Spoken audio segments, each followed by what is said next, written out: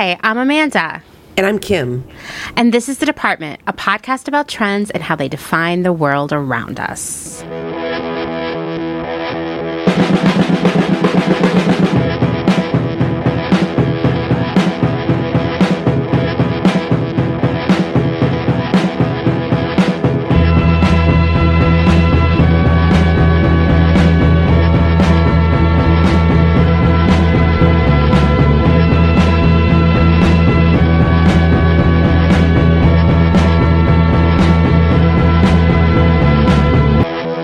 Well, welcome to episode 77 here at the department. I'm sure that's someone's lucky number. Is it yours, Kim's? I don't know. Anyway, this week we will be continuing our conversation about the recurring or perhaps timeless trend of shopping secondhand. When we began this journey into the past just a few weeks ago, I thought we could do it in 2 episodes, but wow. Turns out I was really, really wrong. So this is actually turning into a 3-episode mini-series. Bow, bow, bow. I mean, I think that's probably a good move, especially since, our viewership tends to be obsessive. Highly dedicated to secondhand fashion, and I think that all your findings are really fascinating, and we've gotten really great feedback from people that they also agree. So just keep going, Amanda. I feel like we could pull out some more strings of this too. Oh, for sure. And you know what? I was talking to Justin about this in the car yesterday. We actually drove down to San Antonio to go thrifting, which was great because then I had a captive audience to talk through my thoughts for the outline for this episode. A captive audience in a car. Yeah, except he kept interrupting me and I'd be like, wait a minute, I'm not done. Anyway, so of course Justin loved this topic as well. And I was telling him, I was like, last week I was on Instagram, like I always am, and someone shared a video in which she talked about how she had been into shopping secondhand vintage long before it was cool, as long ago as 15 years ago. And I had wanted to go in there and be like, wait, are you like 80 years old? Because it's been really cool for a long time, but I didn't. And anyway, we were talking about how even Dustin was like, oh, so yeah, like what? Did that person not hear about how secondhand vintage was popular in the 80s and 90s? And I was like, Dustin, I don't want to Amanda-splain to you here, but actually it's been cool since like the 30s. Mm-hmm. And then I told him all about raccoon coats and stuff. So anyway, yeah. So in the part 1, which was last week, we talked about the early days of thrift stores. Then we moved through the first 80-ish years of the last century. Interestingly enough, we could only get 20 years into today's episode, but I'm blaming the internet, right? We saw secondhand shopping being adopted by the surrealists, college students, hippies, chic downtown it girls of the 50s, the queer community, and really just about anyone who has lived outside the mainstream.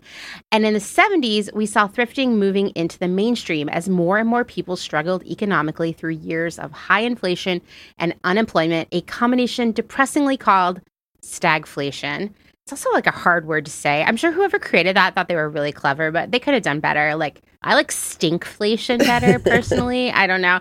Stinkonomics. I don't know. Anyway, department stores, which were the biggest retailers for most of the 20th century, found themselves creating entire departments of secondhand clothing, which is kind of wild too, to just imagine going into like a Macy's and seeing like, here's our secondhand section. And meanwhile, thrift stores, which as a reminder, are businesses, fought to hold on to every last customer and grow their businesses by re-merchandising, following the department store trends, and revisiting the real estate strategy by moving stores to high traffic, middle class areas. And oh yeah, tons of Americans cast off clothes were traveling the world as part of a massive global secondhand clothing industry. Kim, would you say that sums up everything we've discussed so far? Yes. I mean, yes, but you have to listen to that episode if you haven't, because you do. There are some really amazing parts that she didn't even really touch on. Yeah, there's a lot. Basically, what we're saying is that the only way you were into secondhand before everyone else is, I would say you probably had to be born in like 1910, 1920. So if you were into it that early, let us know. We want to hear what you were buying. Okay. Also, we forgot there were raccoons. Can't forget raccoons. Of course. Basically, the patron saint of the department. Today, we're going to focus on what happened with the trend of secondhand shopping in the 80s and 90s. It's going to be very nostalgic for many of us, with lots of style icons and films that have inspired us over the years. This is going to be really fun. But before we jump into all of that, Kim has her regular spiel. Yep. I'm just going to say it quick. Follow, rate, and review. It's just so important for you to interact with our podcasts on all the streaming platforms. Also, just, make sure to recommend the podcast if anyone's looking for a good listen to your friends and family. And then, follow us on Instagram at _the department. If you're looking for any show notes or any of these image references, you can find it on our website, thedepartment.world, which is also available through our Instagram profile. But actually, first, Amanda, before you jump in, how did you first kind of get into secondhand clothing? Like, where was your input there? I bet it's very similar for you, right? It was like Sassy Magazine, and like all of the like coolest musicians of the 90s were like loudly and proudly wearing secondhand clothing and like thrifting, and like Sassy would have articles about thrifting. And I was very lucky because where I lived in Harrisburg, Pennsylvania. Now, I was like not allowed to get my driver's license until I was 20, but my mom seemed to have no problem with me just taking buses all over the place by myself. And so there safe. Was so safe. There was one thrift store that I really liked to go to, which was a Salvation Army that was in an old grocery store. And that place was awesome. And that one I had to have someone drive me to. But there was this other place in Harrisburg. It was called Reuben Brothers. And I had to take 2 buses to get there, which meant even though it was probably like 4 miles from our house, it took me like, an hour and a half to get there. And it was a place that was basically like a rag yard, but on a smaller scale, where you just go in there and they just had mountains of clothes that you would literally climb through. It smelled weird, and you paid by the pound, and it was 25 cents a pound. Wow. All the clothes there were totally like from people probably who had passed away or moved into some sort of assisted living situation. So it was all 30s, 40s, 50s, 60s, and 70s. And like I said, 25 cents a pound. Like I would throw things back. I think people are just drooling right now. I mean, I am. I know. And I would go there, and there would be like, you would expect if an event like this happened right now, people would be in line all morning. They'd be setting up lawn chairs the night before to get in this line. People would be like up to bad behavior in there. It'd be like me and 3 other people. It was like dead quiet. Yeah. And it would just be like, I was the only like teenager there, but man, I had like the best clothes. And, also I definitely realized pretty early on in my life that I was never going to have the opportunity to buy into the trends that like the popular kids at school were doing, because my mom wasn't going to buy me like Guess or Esprit or whatever denim people are into at that point. We didn't have that kind of money, and she thought it was stupid. And she was definitely the kind of person who said, it's school, not a fashion show, which I'm sure many of you have heard, right? And I'd be like, well, I'd actually kind of beg to differ. I don't think any parents would say that today. No, I hope not. I mean, they clearly are not watching the right shows on the CW or whatever. But I was like, this is a place where I can fully express myself and who I am and what I'm into, and almost wear it as like a badge for other people to recognize. And it's not, I can afford it, right? So it was like perfect for me. And I just leaned into it more and more, even though it wasn't the norm. And I think it started like a way of life for me that I've never looked back on. How about you? Well, actually, I was introduced, and this is going to be a really Midwestern thing to say, but Okay. I was introduced through my youth group. It's like like the church youth group. No way. Yeah. I mean, I loved my youth group. We had an awesome youth group. I was not particularly partial to the religious aspect of the youth group, but I loved the people. And one of the counselors was this rad college girl, and she was into all like the indie music. We got introduced to tons of indie music, but she also introduced us to secondhand shopping, and we would shop at oftentimes a lot of the downtown Madison, of course, like thrift shops and kind of like cool punk shops. My favorite one was Juju and Moxie, and they sold costume jewelry, but also like a lot of like just really hip it was because it was really edited. It was an edited selection, and it was still really affordable for, a high schooler who worked at a bread bakery. And that's where my money would go. But I would also go to like Goodwill's, and because she kind of taught us how to dig through the clothes there and stuff like that. So that's really how I was introduced to it. Yeah, I mean, I just think it was one of those, it was kind of like a social thing in so many aspects.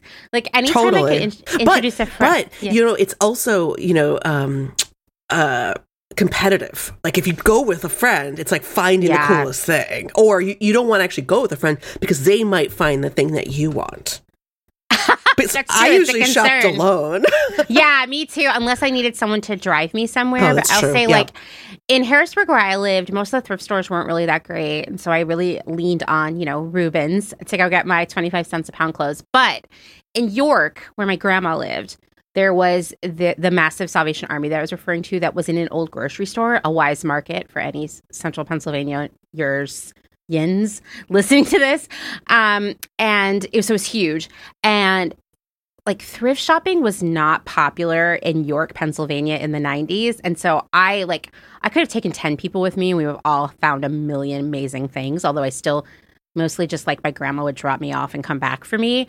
But whereas like up in Harrisburg and on the west shore of the river there, like those stores were already picked through by picked through in my opinion, right? But probably going back, I'd be like, oh my God, there's so much good stuff. But, part of being really into secondhand shopping is complaining about people picking through it, right? True. It's just like part of the way of life. So like definitely, I think obviously most people who are listening to this, we are like preaching to the proverbial choir here. Like we all love secondhand. If you find this topic interesting, you've probably had at least some interaction with with it in your life, if not it being like a major part of your life right now. But it's just like so interesting, like that it's not a new thing. And it's been really fun to trace the thread to like the moment where you and I and all the people our age got into it. So should we jump right into it? Yeah, let's do it. Okay. So Kim, when someone says 1980s to you, what do you envision? Because it's like a really specific mood. Like stonewashed jeans. Oh, acid wash jeans. Yeah, acid wash jeans, neon scrunchies. The look, the classic television look. Yeah, like shoulder pads. Yes, working girl. Like shows and movies about just being rich, like The Dynasty. The Dynasty. No, I think it's just Dynasty, Dallas, all of that. Movies about that. Working girl, women like tromp into the office with their high top sneakers and their like power suits, Definitely like it's interesting when I think about the 80s at first pass, it feels like everything is brand new, right? Like, spoiler, we're going to get into it. There are some vintage things at play, but right out of the gate, it feels like it was almost like everything old got tossed away and we started over fresh. Yeah, everyone went to the mall. Yeah, exactly. And in some ways they did. So in the 1980s, 3 things are at play in the world of secondhand. One is that people are like so over the 70s. That's probably why for many of us, it feels as if everything was brand new. They don't want anything that looks remotely like it. So designers are borrowing actually from the 50s and earlier because somehow we ran out of new ideas already. It was only 1980. I don't know how. Women were dressing in menswear styles and shapes from those eras. They were also borrowing a lot of the like hyper femininity of that era, but mixing it with menswear. And then, of course, like there was this whole spin of like new colors, bold colors, neons, bright colors, mega shoulders, which weren't even like a new thing either. Those I want to say were from the 30s and 40s. I mean, nothing was brand new, but it felt brand new because there was sort of like this new coat of paint thrown on it. It was also a time of faux prosperity. So people wanted to buy expensive things for less money and look like they had a lot of money, right? We also see a certain archetype appearing in movies and music, generally female, but not always, that embraces an eclectic secondhand style. And it's all a key component of their identity, their personality, their place in life. So let's start by breaking down these 3 phenomena. First things first, by say 1982, the last thing anyone wanted to be associated with was the 1970s. I can't even think of a time in our lives, and you can tell me if I'm wrong, where we have been so mortified Yeah. by the previous 10 Yes. years, right? It's like so interesting. For many, it was a memory best left in the rear view. It was a decade full of financial struggles, the final 5 years of the Vietnam War, gas shortages, widening economic inequality, nuclear accidents. You know, I actually grew up by 3 Mile Island, and it had a pretty significant nuclear episode in 1979. There was Watergate, and there was just on and on and on. People are like, the 70s suck. Many look at the 70s as the end of a sort of like exuberant optimism that had persisted since the end of World War II. Like it was like things started getting real. And I do wonder, not that like I feel like, well, hindsight is always 20/20, right? But right now it doesn't seem like, 3 years into this decade that it's as like shockingly regretful yet as the 70s became for so many people. But I do wonder if like we're going to hit 2030 and people are going to be like, oh God. Yeah. Never talk to me about the 20s ever again. Millennials. Yeah, exactly. Like who knows? Yeah. So as part of this, no one wanted to dress like it was the 70s anymore either. I mean, that was like embarrassing. That means no more disco, no bell bottoms, no leisure suits, and no more synthetic fabrics. Well, kind of. Of course, synthetics would still be around, but kind of sparingly and in these new, less 70s incarnations, thanks to improving fabric technology and kind of the end of that double knit polyester that is like iconic of the 70s. The 60s, a totally innocent decade that did not deserve this mistreatment, was also kind of lumped into this anti-70s sentiment because of the use of synthetic fabrics during the era, just sort of like an overlap of ideas.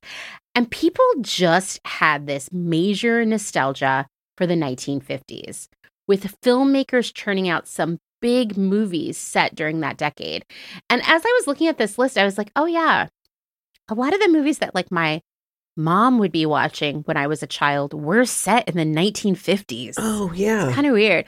And the other thing I'll call out is like, this is when those like 50s style diners started popping up everywhere. I love those places. Me too. They were like my favorite as a kid.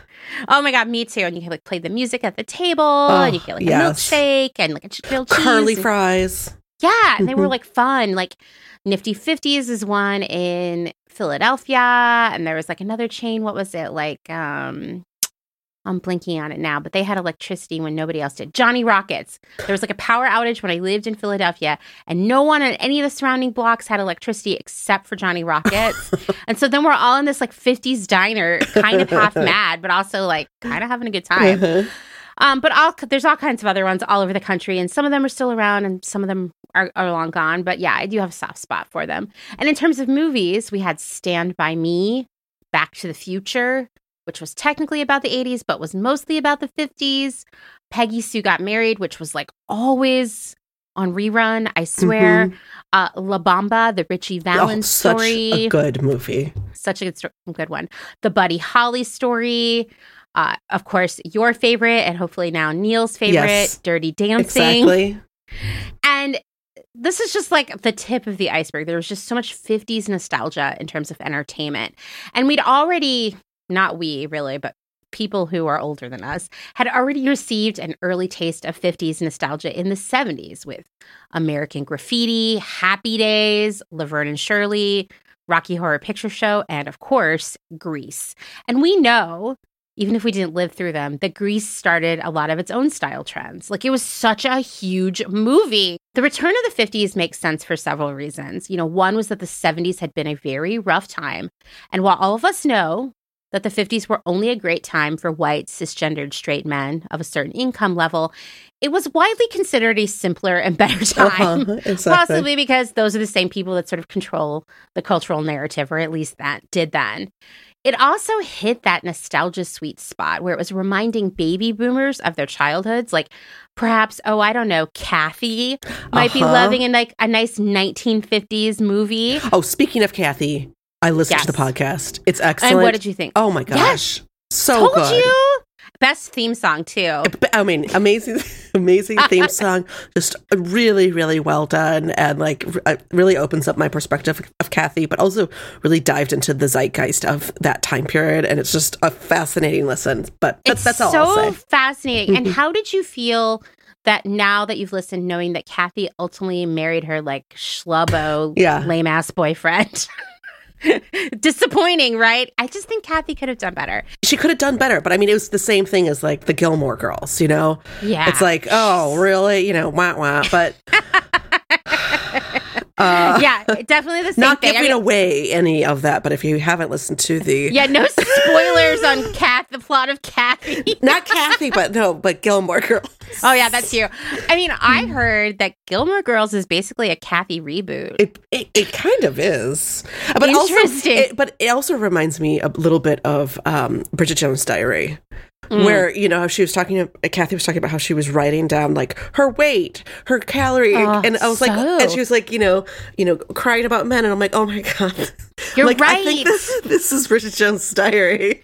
It is Bridget Jones' Diary. Wow, wow. I wonder if Kathy Geiswhite should sue the writer of Bridget Jones' Diary. I don't know. Anyway, wow. What is because I remember reading Bridget Jones' Diary the first time and being like, what is up with this wackadoo writing down her weight every day? Like, I don't need this, you know? But you're right. Kathy was doing the same thing. So baby boomers like Kathy would be really into the 50s nostalgia because it reminded them of her childhood, but also the parents of the boomers were like, oh, this reminds me of my early adulthood. So you get like that sweet spot for both of them, right? It's a nostalgia sandwich. Exactly. And it's like when you get two generations caught in one bit of nostalgia, it's like money in the bank, right? Exactly. There had also been so much aesthetic and cultural transformation in the 60s and 70s that the 50s felt like a completely different era, and it was really easy to romanticize. It looked so different than anything anyone had been living through for the last 20 years. And furthermore, the 50s and the 80s were sort of the bookends of the Cold War, with it beginning in the 1950s and ending in the 1980s. I do think that the preppy, you know how when we had the whole a couple episodes on preppy where the 50s were so popular with the prep style, and then it became this massive thing in the 80s, that there probably was some sort of mirror effect that was happening and kind of building on that. I think so too. Yeah. I mean, the 80s were really, really transformative. And actually, I mean, maybe every decade feels that way to some people, but I will say, having lived through like several decades now, that like the 90s actually weren't as much.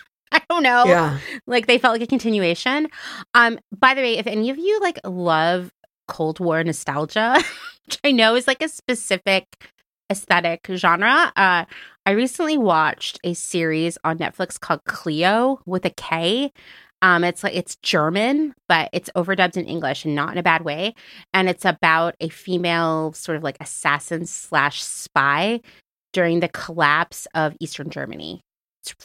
East Germany, I guess, not Eastern Germany. It's fascinating. Oh my God, I'm gonna have to watch this. You will love it. It's really funny. Dustin keeps making fun of me because like in the like, you know, the little like few notes that they give you before you watch it to entice you, it says that like Stephen King loves this series. He's like, well, are you gonna like tweet Stephen King about it? And I was like, no. Anyway, highly recommended. Also like looks so good. So yeah, that's the 80s, right? Like we're like getting into the 50s in a big way. And fashion trends, there were fashion trends that were launched by this return of the 50s. For example, the Ray-Ban Wayfarer, an iconic sunglass shape of the 50s worn by James Dean, Roy Orbison, countless other people. I found this essay called Ever Wonder Why the 80s Look Like the 50s? Ask the 70s. And they explained how the Wayfarer became such a big deal. They said the brand enjoyed a stratospheric resuscitation after inking a deal with Burbank-based Unique Product Placement, which, by the way, everyone, is a company that still exists. Its whole job is to get products into movies. Like E.T. or like... like the Reese's Pieces. I can't eat a Reese's Pieces without thinking. It's true. Right? So they pimped, according to this article, this is not a term I would normally use, which pimped and subsequently placed the shades in about 300 movies Wow. and television shows into the mid-'80s.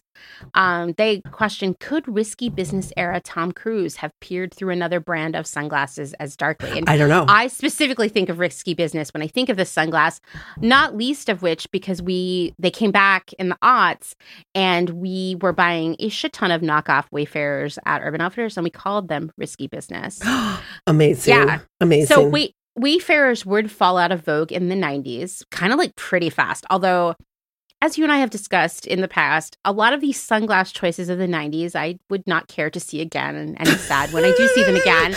Yes, exactly. Yes. Like the wrap sunglasses, which I still can't. Seeing them. Yeah, They never went away on dads across the world. They didn't. But the Wayfarers would return again in the aughts as 80s aesthetic became a key component, which we're going to talk about in the next episode, of that indie sleaze party hipster scene. So the Wayfarer is just going to only be out of trend for like 10 years. Don't worry. But then during that 10 years, we will see some of the worst sunglasses that humans have ever seen. We got the weird tiny glasses, those wraparound glasses. It's true. Just so many bad glasses that nobody looked good wearing. It's a really bad time for eyewear. I mean, those are kind of back now, too, because it's the 90s. Yeah, that's true. But are the wraparound ones? Oh, God, I'm not ready. I mean, you know that people like to be irreverent. Yeah, I guess. But those, it's like, I still see people genuinely wearing them because they've been wearing them since the 90s. And it's always on like a sunburned neck. Like on the back of a sunburned neck, right? It reminds me of what's that beer? It's like the one with the orange slice. And he's wearing the wraparound glasses. Yes. Anyway, don't do it, guys. Or do it, whatever. Own it. But wear sunscreen on your neck. Mm-hmm. There were a lot of other things that we saw directly translating from the 50s into the 80s. And like every time one decade decides to adopt the trends of a previous decade, they cherry pick them, right? They didn't do everything. Blue jeans and white T-shirts directly mimicking James Dean. And that also included motorcycle jackets, gloves, pearls, rhinestones, cardigans, and sweater clips, even poodle skirts and saddle shoes. Fit and flare dress silhouettes, the whole new look kind of vibe, polka dots. In addition to these more traditional 50s looks, people of all genders were also loving the very traditional menswear coats of the 50s, often opting for the real thing, like a vintage one. And something I have noticed in my lifetime and while working on this series is that coats are frequently many people's first foray into secondhand and vintage clothing. Like they might never have been in a vintage store before, but suddenly like they're going to buy that coat. Mm-hmm. It's like the easy first step. There was a 1985 New York Times article called Vintage Coats, A Fad Keeps Growing. Those American and European designers who show oversized men's clothes for women have produced a bonanza for old clothing stores. Men's coats from the 1940s and 50s are being snapped up by young women and young men who either can't afford designer pieces or won't pay for them, or find the vintage look more attractive. Whatever the motivation, Saturday on Lower Broadway from Astor Place to Canal Street is a mob scene of high school and college students. Smaller crowds can be seen in the West Village, the St. Mark's Place area, and Soho. Most of the shoppers are looking for used black and white tweed coats. I can picture these.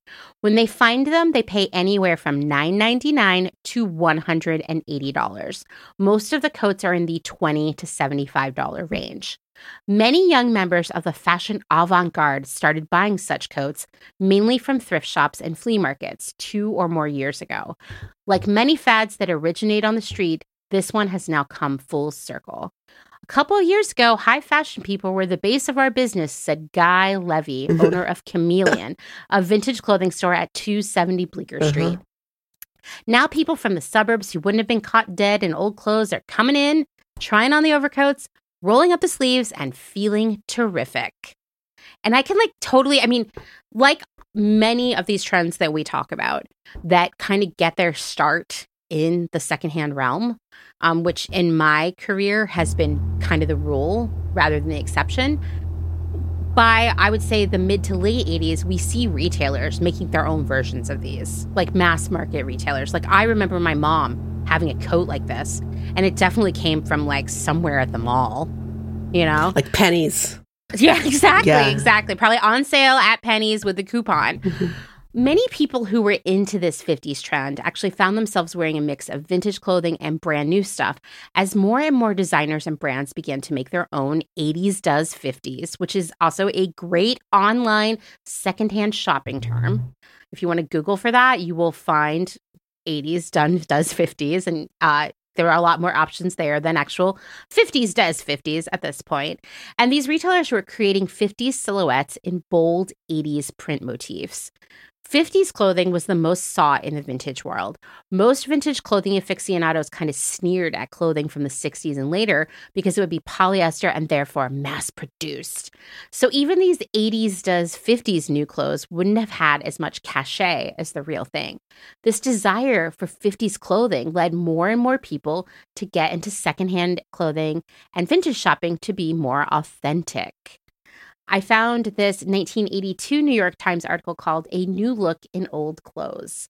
Vintage clothing shops, once the realm of hippies, artists, and college students, today are attracting a more diverse clientele as people search for distinctive, well-made clothes at affordable prices.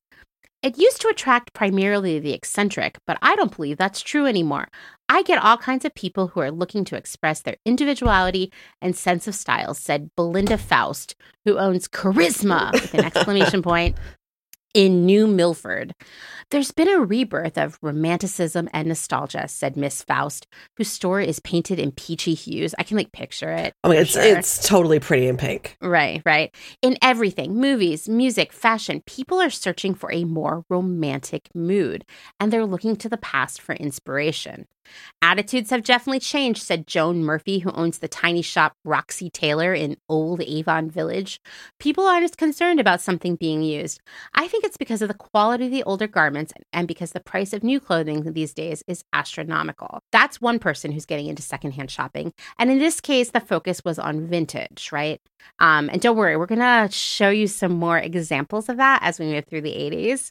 Next, we have a swath of people who may have already been shopping secondhand, who are continuing into the 80s, maybe picking up some more people along the way. And that is the person who is thrifty. The 80s are a big time of quasi-prosperity. While egregious displays of wealth are the thing, from luxury brands to sports cars to fur, leather coats, the reality is that wealth inequality is continuing to widen and more people are struggling. Yet there's this drive to look wealthy, right? The Reagan administration removed a lot of the regulations that were designed to protect consumers, workers, and our planet. To be honest, it was kind of the beginning of the end. The administration's reasoning was that these regulations were holding back business growth, which was therefore holding back American prosperity. Turned out kind of to not be the case, but, bless them for trying. What really happened is that the rich got richer and everyone else struggled. The administration also chipped away at the social safety net as much as possible, driving more people into even more dire situations than they had been in the 70s. So many people aren't doing well financially in a decade that is all about seeming as conspicuously wealthy as possible. So why not buy all of those fancy designer clothes, shoes, and purses secondhand? Because brands are such a big deal in the 80s. Right. Yeah. They're going to continue to be a big deal in the 90s. And, I would say to a certain extent now, but what brands mean and what those brands are has definitely changed decade over decade over decade. And that's always really interesting to think about too. But this is the era of the brand, Mm-hmm. It turns out there are plenty of name brand goods to find at consignment stores and thrift shops. These types of stores saw even more growth than they had in the 70s, which in the last episode we talked about, that was really substantial. And I was trying to think of brands of the 80s that would be a big deal without actually looking up. And I kept coming back to LA Gear. I don't know why. Oh, I remember LA Gear, of course. Right? Yeah, but there were so many more. There was Esprit. There was Guess. Benetton. Oh, yeah, for sure. Big, and even Big Dog. Big Dog is really big. At least in the Midwest. I think I've talked about that. Yeah. No, they were big in my school too. Tommy. Oakley. Oh, yeah. Tommy Hilfiger. Yeah. It was all about designer brands, name brand jeans. I remember this was something that would I don't know, it's something my mom liked to complain about, like people having to have a brand on their butts. And I'm like, Gloria Vanderbilt. Yes. Ooh, that was a that's big a one. good one. Mhm. Jordache. Yes. Yeah. I mean, designer jeans were a thing. Calvin Klein, you know. Mhm. And in the 80s, like brand was everything. Everything. So I came across this 1982 article from the New York Times called Prosperity Drops In at the Thrift Shops. Sometimes these titles are so good. This is a little bit of a long read, but I picked my favorite things because I think they really tell this story. While some owners of department stores and retail shops have been crying the recession blues, business has never been brisker at the thrift shops run by Long Island charities that sell donated merchandise and equipment to raise funds for their philanthropies. The 5 Long Island thrift shops of the National Council of Jewish Women reported an increase of sales volume of about 25% over the last year. That's like an incredible sales comp, by the way. Anywhere I've worked, we would have been dying to get that. The St. Vincent de Paul Society, which operates 6 stores and warehouses in Nassau and Suffolk counties and opened its 7th and largest store a few days ago in Selden, reports that its gross sales have reached the $1 million a year mark, double the gross sales figure of 4 years ago. And the Salvation Army, with 7 stores in the 2 counties, estimates that its sales will be about $1.5 million this year, up 10% over last year. Jeez, and that's the 80s. I know, and this is just a few stores, everyone. According to Blossom Zimmerman, great name, 5 stars. Yep. The coordinator of Do you the think she changed her name? Or do you think she was born a Blossom? I mean, I don't know. There was Blossom, you know, the TV show, which is going to come out. Yeah, that but still, 90s. she could be, you know, it could be a family name. It is. Or maybe a hippie name. That's true. Blossom Zimmerman, if you're listening. So good. Tell us about your name. Well, she was the coordinator of the National Council's Peninsula Section thrift shop. She said the recession and inflation, which have hurt the regular retail trade, have contributed to the upsurge in thrift sales. Once again, this is like a phenomenon. We saw this happening in the 70s. We're seeing it happen right now, right? Like when people have less money, they shop secondhand. At one time, she said, there was a widespread belief that only people at the poverty level would buy at stores selling donated merchandise. But now the cost of everything is so high that people from the middle class and even the upper middle class are looking for bargains, and they have discovered we have good ones to offer. James Mulcahy, the director of stores for St. Vincent de Paul, said that some of the organization's stores were called nearly new shops because today's thrift merchandise has improved markedly. He said that in addition to the recession and inflation, the flea markets had indirectly contributed to the increase in thrift sales. The flea markets, he said, have educated middle-class people to the fact that if they went to the right places, they could buy new merchandise at discounts. After that, they became interested in merchandise that was slightly used at even greater savings. This next section is fascinating, and I had to include it. Changing social patterns also have affected sales, according to thrift store supervisors. They say that many unmarried young couples do not want to make a commitment to buying new furniture, and so they go to thrift shops where their furniture investment is small. The new social climate affects donations as well as purchases. The rate of divorces and separations keeps climbing, Mr. Mulcahy said. In a sense, we are in a distress business. When there is the stress of a family breakup, we benefit from the donation of appliances and furnishings that are no longer needed because of the split. And I was like, oh yeah, like most of my friends' parents got divorced in the 80s or early 90s. I guess maybe they did donate a lot of stuff. Yeah, exactly. What a weird thing to think about. Yeah. And as a college student, I remember getting, you know, couches and things from the thrift store because we didn't need to invest in anything that was like a long-term solution. Well, right. And I don't know about you, but like when my parents would go buy furniture, like new, it was like a thing. It's like so expensive. Like we didn't have IKEA back then. You got dressed up. Yeah. Oh, yeah. Yeah, no, exactly. It was like a whole day at the furniture store, right? The worst. Like, the worst. So boring. My brother and I would go around and play in the fake rooms and probably like annoy everyone. We'd be like, what if we lived here and we had these bunk beds? That kind of stuff. Anyway, like, you know, college students, people who are just out of college, people who are living together are not going to go get dolled up and spend the day at the furniture store and then spend like thousands and thousands of dollars on a living room suit. It was the now you can go to IKEA and you can buy things by the piece and it's not as expensive, but this was like a very different time in terms of furniture and even like more things like dishes and whatnot. So thrift stores, once again, were seeing that they should invest more money into the general sort of like vibe of their spaces. So they remodeled, they re-merchandised, and they tried to make the stores look even more like regular stores that sell new stuff. And like the 70s, we see thrifting becoming even more mainstream for people of all economic levels. From a 1986 New York Times article called "Thrift Shops Are Updating Their Image." We have everything from the very best to the very cheapest, said Nanette Hayes, president of Everybody's Thrift Shop. But we're in an affluent time when the better stuff is selling. People on welfare don't shop in thrift shops. And I wanted to include that because, there's always been, and I see this argument coming up a lot, not that I want to get into it here, about the ethics of resale, that thrift stores are for poor people. And that if you shop there and you're not poor in quotes, all poor in quotes here, then you are doing a disservice, that you are stealing things from poor people. And the reality is that, like, it's been a long time since thrift stores were only for poor people to shop in, like 100 years, Mm-hmm. And I do wonder about this quote a lot because while my family was poor and would have been well served to shop at thrift stores, it was highly stigmatized in my low income community. Like when I started thrifting, my mom was so embarrassed.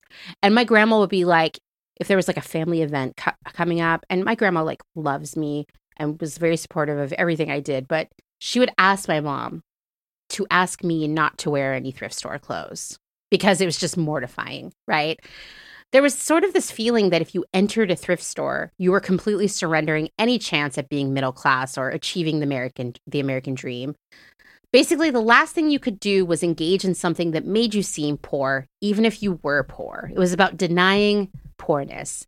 And so my family was far more likely to shop at Kmart and other discount stores than any thrift store out there. And so I personally had never been in a thrift store until I made the decision as a young teenager to get into it.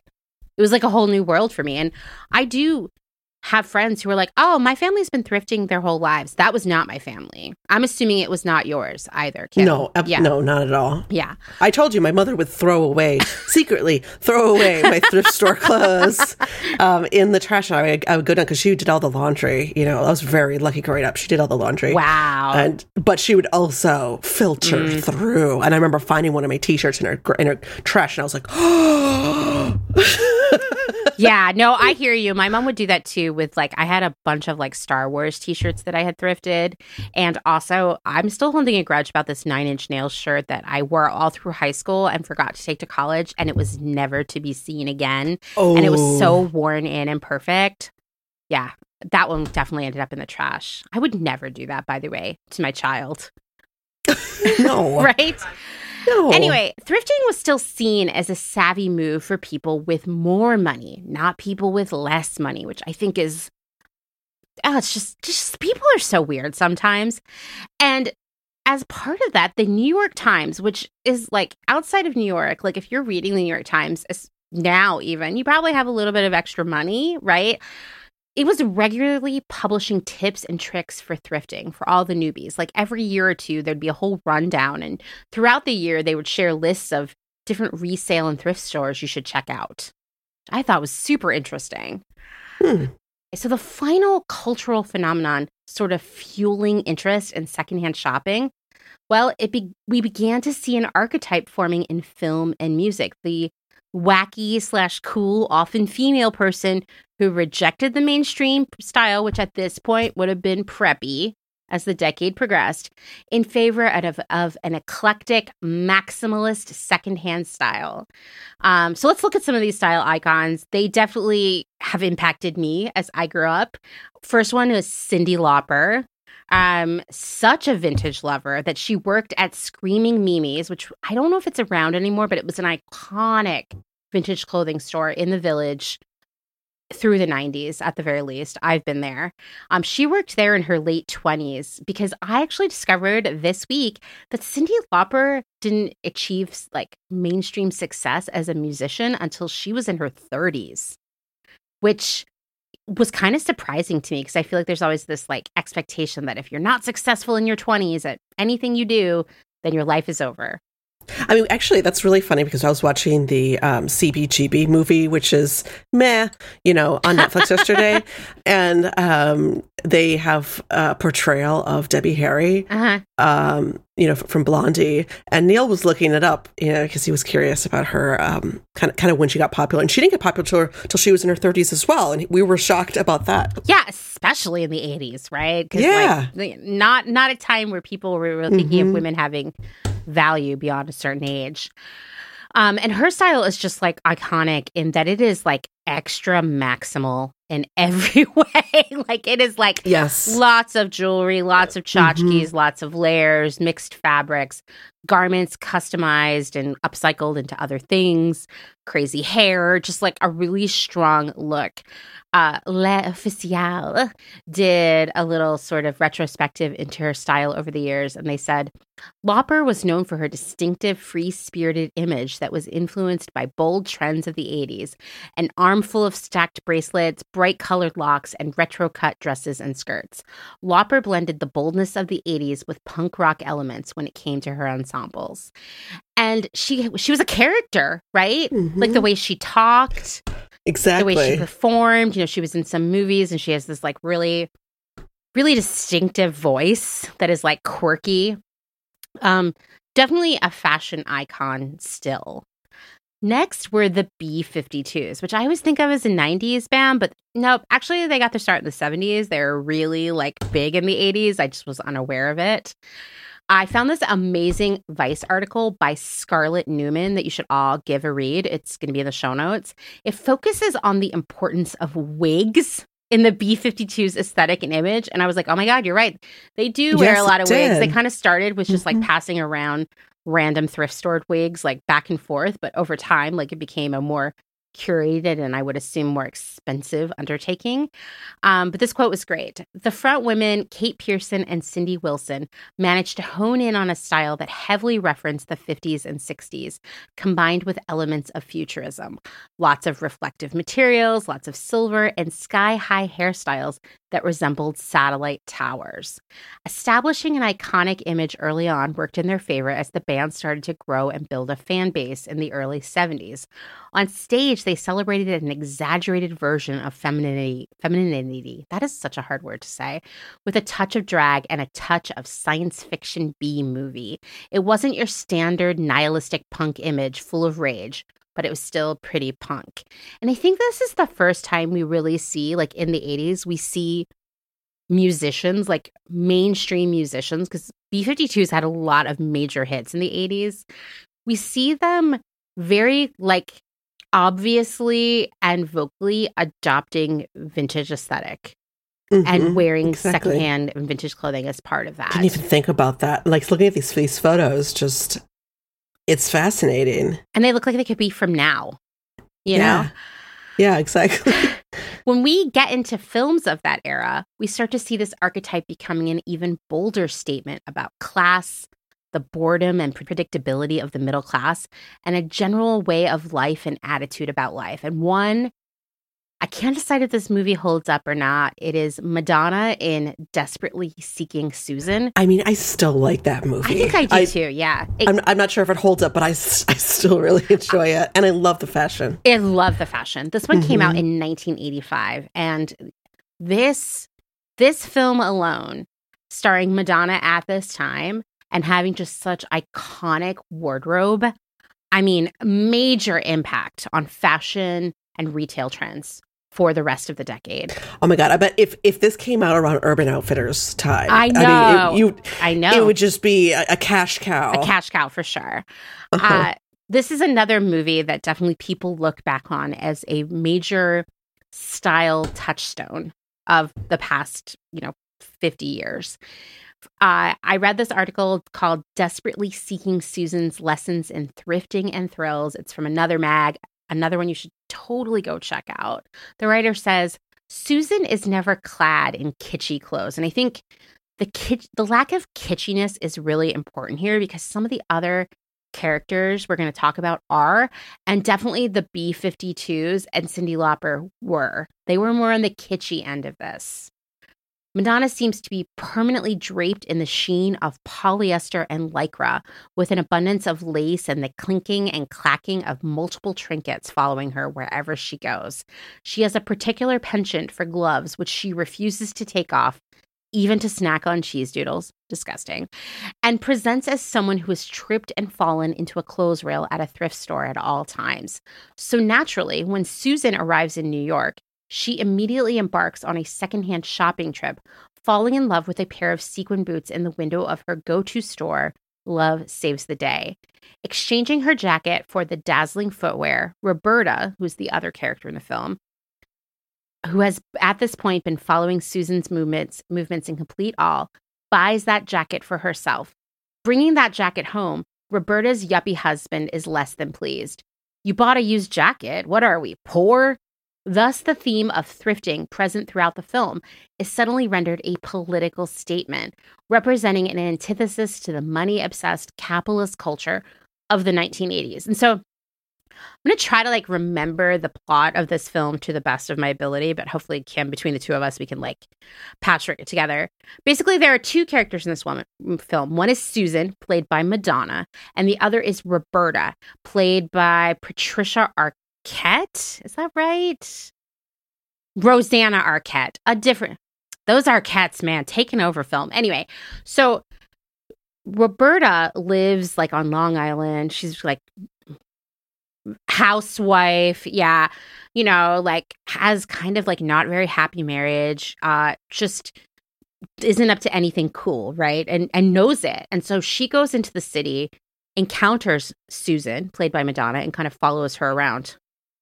Immediately, fastest girl crush in the history of girl crushes. And so she's following Madonna's character around. And after Madonna trades this very iconic jacket, and don't worry, we're going to share all these photos, but this jacket is iconic. Has a pyramid on the back of it, lots of gold thread. After Madonna swaps for those boots, I know they're fine, but bigger mistakes have been made, I guess. So she trades the jacket for the shoes. And so then Roberta, who's got this mega girl crush and also can see that this coat is a hot deal, buys the coat.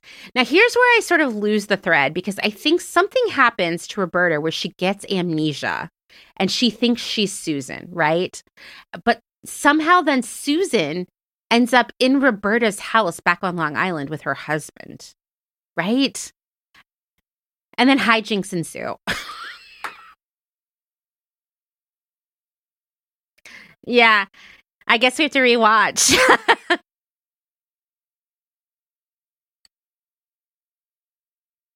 Yeah. Oh yeah, at not at Grand Central Station, at Port Authority bus station. Yeah. So there's all kinds of stuff. I guess we need to rewatch it. Definitely. So this film is so iconic. I did not see this until I was more a teenager, but I remember I had a poster for this movie, even though I had not seen it, in my room in third grade, because I just thought everyone in it looked so cool. And also at this time, like I said, this had such a massive impact from a style perspective that retailers were happy to cash in on making brand new versions of all the secondhand and vintage clothing that was in the movie. For example, there was a mall retailer called Baker's. I don't know if y'all had this in Wisconsin, but it was a shoe brand. They had the exclusive license to make a collection of shoes inspired by the film, including copies of the boot that Madonna had very recklessly traded that jacket for. For a mere $49.99, you could get that boot. I mean, that's a pretty expensive boot for that time period. Yeah, I know. And it's bedazzled. Mm-hmm. It has a fold over cuff. It looks really uncomfortable. Yeah, it's got a kind of kitten heel, pointy toe. Yeah. Oh, so many kitten heels in this time period too, which I don't know about. Do you do a kitten heel? No, I mean, I just don't. Yeah. I don't even do heels anymore. I'm just ugh. It's just like with a kitten heel, it's like all the weirdness of a heel without the impact. So why not just go for it, right? Anyway, I thought that was really interesting. And this is not the first or last time we're going to see retail saying like, hey, y'all don't need to go secondhand shopping. We'll just make it for you, you know? In this case, I think it was pretty successful. And I don't think anyone ever made Madonna's jacket from that, but everything else I could see in these photos, I was like, oh yeah, you could find all of this at the mall. The big oversized menswear coats, the bracelets, the lace gloves, the belts, the bodysuits, the bows, all of that was available for anyone, anywhere they went at the mall. So next, we have Pretty in Pink, which came out a year later in 1986. And so far we've seen there's like this spectrum of these archetypes of secondhand in the 80s. We've got the super kitschy quirkiness of the B-52s and Cyndi Lauper. And on the other end of the spectrum, we have Madonna being just like really sexy and like not, it wasn't funny, right? It was like very serious and calculated, but also chaotic. And I feel like Andy, the main character of Pretty in Pink, kind of lands in the middle there on that spectrum, where she doesn't look chaotic and she doesn't look kitschy, but she looks very vintage and unique. Costume designer Marilyn Vance created the looks in Pretty in Pink. And if you've seen this movie, which I'm sure you've seen it, Kim, right? Of course. Oh my God. Many, many times.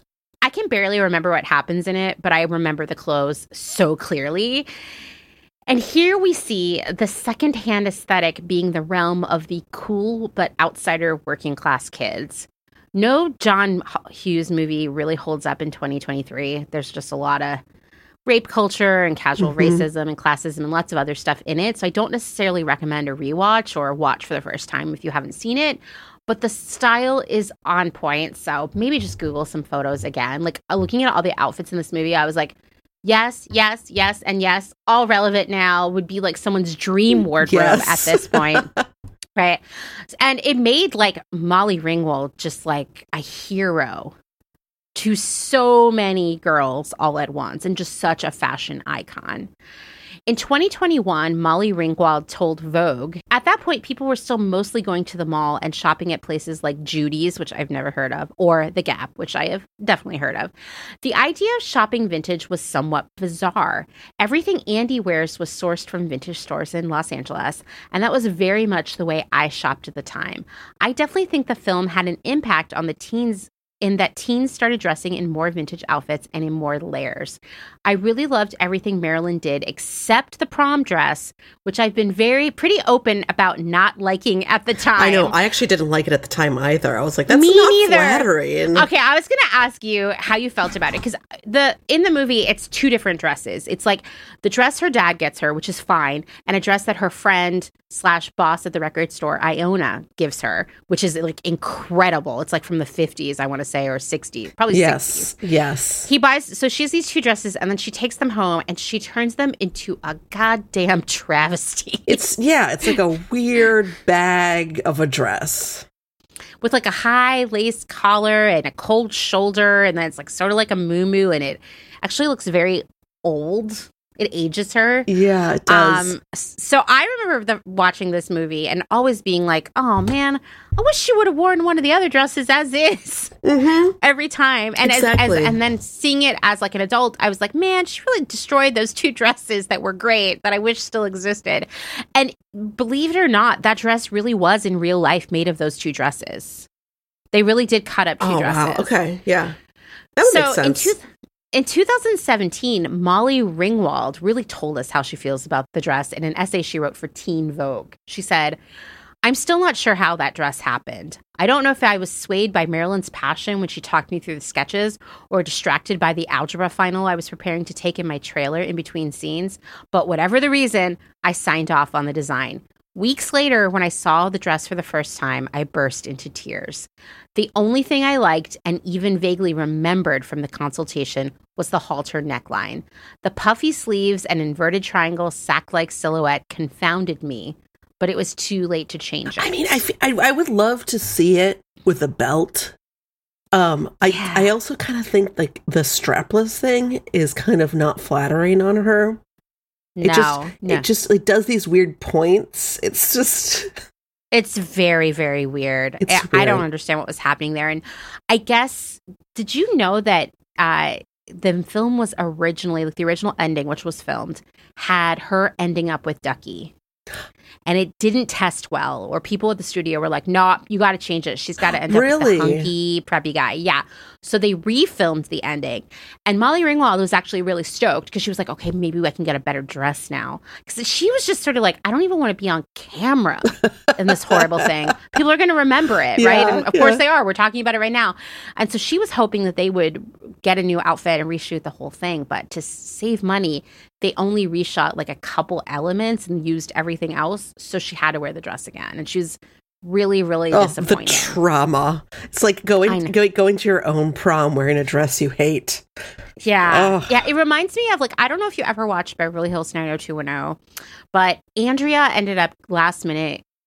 Andrea ended up going last minute to the prom in some dress of her mom's, which totally looked like something a mom would wear to like a wedding, like as mother of the bride. And it was just like, but she was already the old lady of the show. I know. And I was like, come on, guys. Like, in retrospect, I'm like, y'all were way too mean to her. Yeah. Like, she was not that old, okay? She really wasn't. Wasn't she like in her early 30s? She was like, 30 or something. They always dressed her like she was 55. So bizarre. I was like, I get it, guys. Y'all think she's old, okay? Move on. And it made her stand out like a sore thumb. Okay, so in this film, if you haven't seen it, we have two different groups of people who dress very, very differently. We have the preppy rich kids, and they dress this sort of light-colored, cliche 80s preppy style. They're definitely not wearing secondhand clothes. Then we have the quirky, vintage outsider people who would totally be all of our friends. They have great taste in music, and they probably grew up to be super cool creatives. That's Ducky, who is Andy's best friend, Andy, the main character. Andy's boss at the record store, Iona, played by the glorious Annie Potts. And then other people in their social group, because somehow this group of people is so cool that they like go to shows and bars and they're just doing cool stuff all the time and hanging out at the record store. Whereas these preppy people just seem so miserable. So I found this amazing Fast Company interview with Pretty in Pink costume designer Marilyn Vance. And she talks about how she put this stuff together. You should all go read the whole thing. But there were a couple things I wanted to call out from it because they were really illuminating for me. She said, both Andy and Ducky have extremely good taste in fashion for high school kids, or just about anybody. The way these characters dress is utterly unique for the era, but in addition to communicating taste, their clothes also say a lot about their thrift shop hopping financial situation. Economically speaking, Ducky couldn't go out and buy the linen suit worn by Steph, an insanely hot yuppie James Spader. Ugh, I think creepy. Anyway, he wouldn't think about it because he couldn't afford it, Vance says. There's a scene in the movie where Andy's looking around for a prom dress. You see her outfit there. She's actually wearing a little jumper under that patterned dress, which we made because she put that outfit together herself, and this is how she was perceived. She couldn't keep up with those other girls. There was no way. As counterpoints to Andy and Ducky's economic status, Vance dressed up Steph and Blaine's Andrew McCarthy, whole well-to-do group of people, to look a certain way. The costume designer went to Kmart and bought beige and pink and blue and white and just mixed up everything for the girls and the boys. All the friends of Steph and Blaine served as a backdrop and a subtle, color-coded reinforcement of Andy and Ducky's outsider status. I thought that was fascinating. Yes. The rich kids were wearing clothes from Kmart. And it kind of like, the color scheme kind of just made them all like even more bland and depressing, right? I love that. I love that. She said, Ducky will always be my favorite character. He was modeled after the Teddy Boys from England in the 70s, the big haircuts and layered outfits. John Cryer was the straightest guy you'd ever met, which I think she meant that he was a real nerdlinger, a Dorcas Malercus. He came in looking like a nerd. It was who he was, but the character, he was open to visualize the character and work with us. It worked. It worked, right? Every interview I've ever read with her, which I've read a lot this week, she always has to remind everyone that John Cryer is just like the biggest nerd ever. I mean, we've seen him on 2.5 Men. I know. So yes. What was he thinking? I know. I know. So by the end of the 80s, we have a lot of people shopping secondhand for different reasons. One is people who are trying to get that authentic 50s aesthetic. Next are people who want to have that conspicuous wealth look of the 80s, but don't want to or can't afford to spend that kind of money. Then we have the people who were already shopping secondhand in previous decades, the creative types, the queer community, and anyone who was sort of like anti-consumerist, anti-capitalist. And then we have young people being inspired by a whole new set of fashion icons, from musicians to fictional characters, to curate their own secondhand style. And I love this. We've got like a big cross-section of people shopping secondhand, but all for different reasons and all are looking for different stuff. Right? So you could go thrift shopping together and not take one another's things. That's was true, going to change when we get to the 90s for sure. But yeah. The other thing is that no one was talking about running out of secondhand clothing. In fact, a change in U.S. tax code that is far too boring for me to explain here, that happened in 1988, led to an overwhelming flood of donations in 1987 because people would no longer be able to write off donations in the same way the next year. Thrift stores were literally posting signs turning away donations because there was far too much to process or house. Like, it just was not working. And so some people then had to wait until the next year to get rid of their stuff, but with a far lower write-off. Furthermore, clothes were continuing to be shipped overseas to the global south and Europe, and American secondhand clothes were becoming more and more popular in Europe in the 80s. According to the New York Times, the popularity of American styles in Paris is hardly new. First came Les Blue Jeans. Then the university sweatshirt craze hit. Next, a passion for Cub Scout uniforms inexplicably overcame the French. Interesting.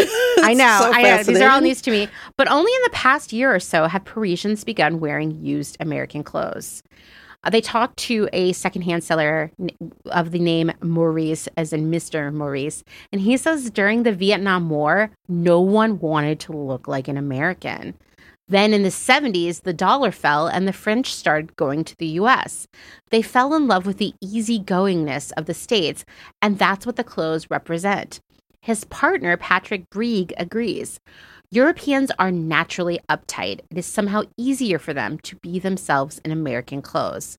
But there are also more pragmatic explanations for the fact that the French are dressing up in old American clothes.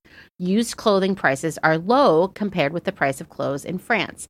$35 for a good quality men's shirt, for example, and a bargain compared to the cost of the trendy American copies with imitation American labels that French manufacturers are turning out. So they were making their own copies of secondhand stuff, even in France. It's not just Americans who do this dumb stuff, okay?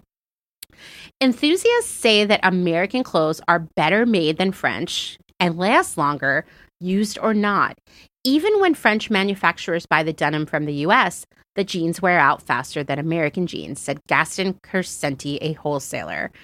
Mr. Carcenti is amazed at the condition of the American clothes he receives. Some look as if they've never been worn, he says with approval, leaning on one of hundreds of burlap wrap bales in his Rue Pelleport warehouse. So I thought that was really interesting that people would have been embarrassed to wear American clothes during the Vietnam War. Bad PR look for the United States, right? But now they're like, oh, I want to get into American culture. And we know that the French, they are like iconic, like known in high regard for being this like epicenter of some of the most stylish stuff you can find in the world. And now they're like, yeah, we'll take some American clothes. I would love to know what they were wearing.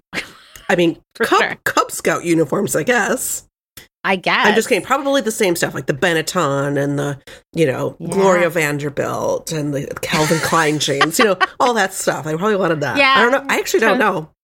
I don't know either. If you were there at the time, let us know. Okay, well, let's transition into the 1990s. So where were we economically? Well, the economy is still bad. In fact, I think that's just something we say from now on about every decade.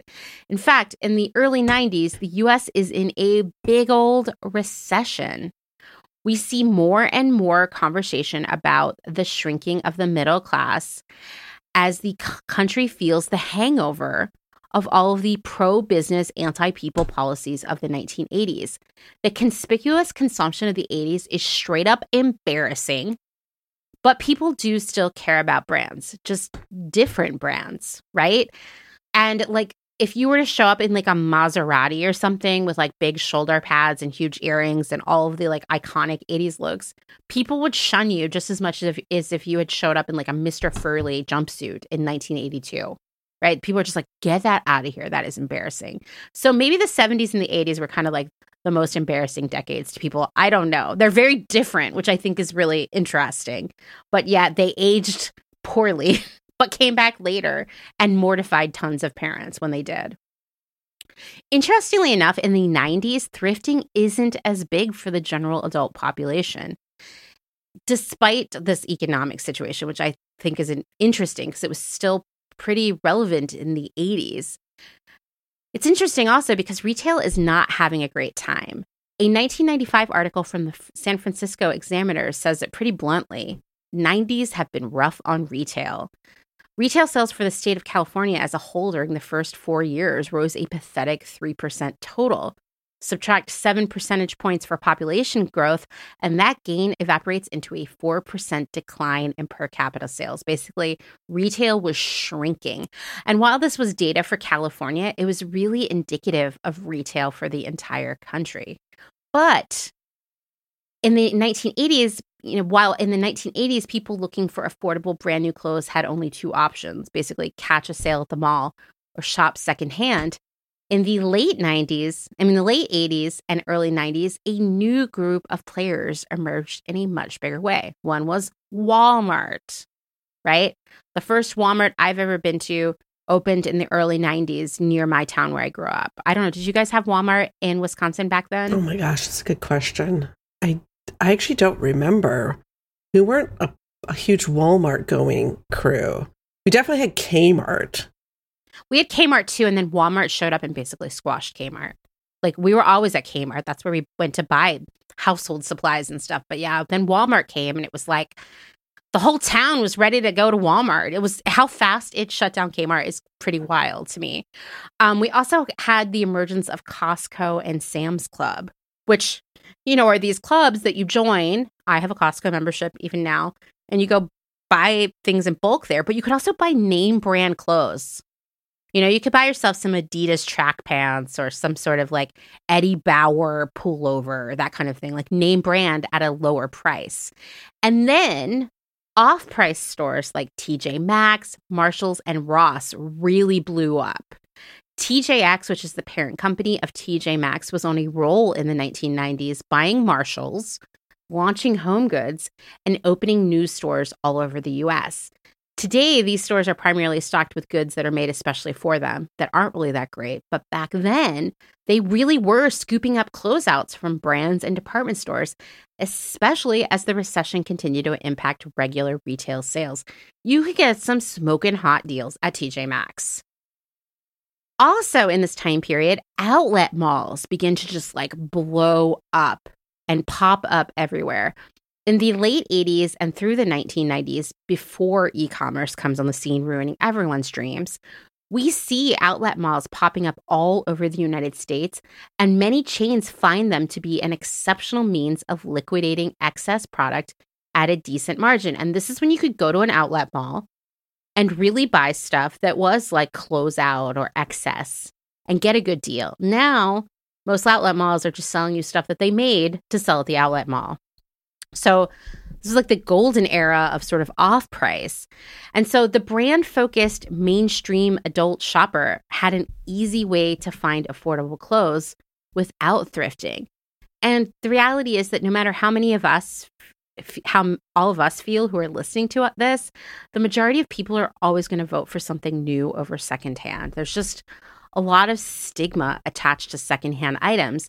And suddenly we have all these retailers popping up who are giving you low prices on name brand goods. Can't resist it. I don't know if you ever had to go with the whole family to the outlet mall, but man, my grandma loves an outlet mall.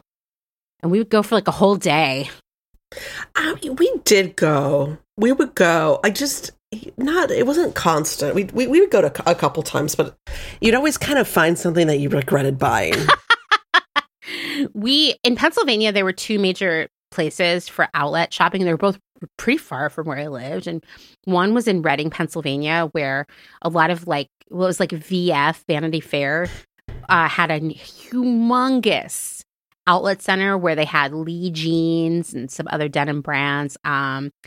They had, I think they had Wrangler too. They had all kinds of bras and nightgowns and other brands. They had like Eastport backpacks or whatever. They had so much stuff. And so we would have to go school shopping with my grandma there. And I'd be so pissed off all day because one, it was so boring.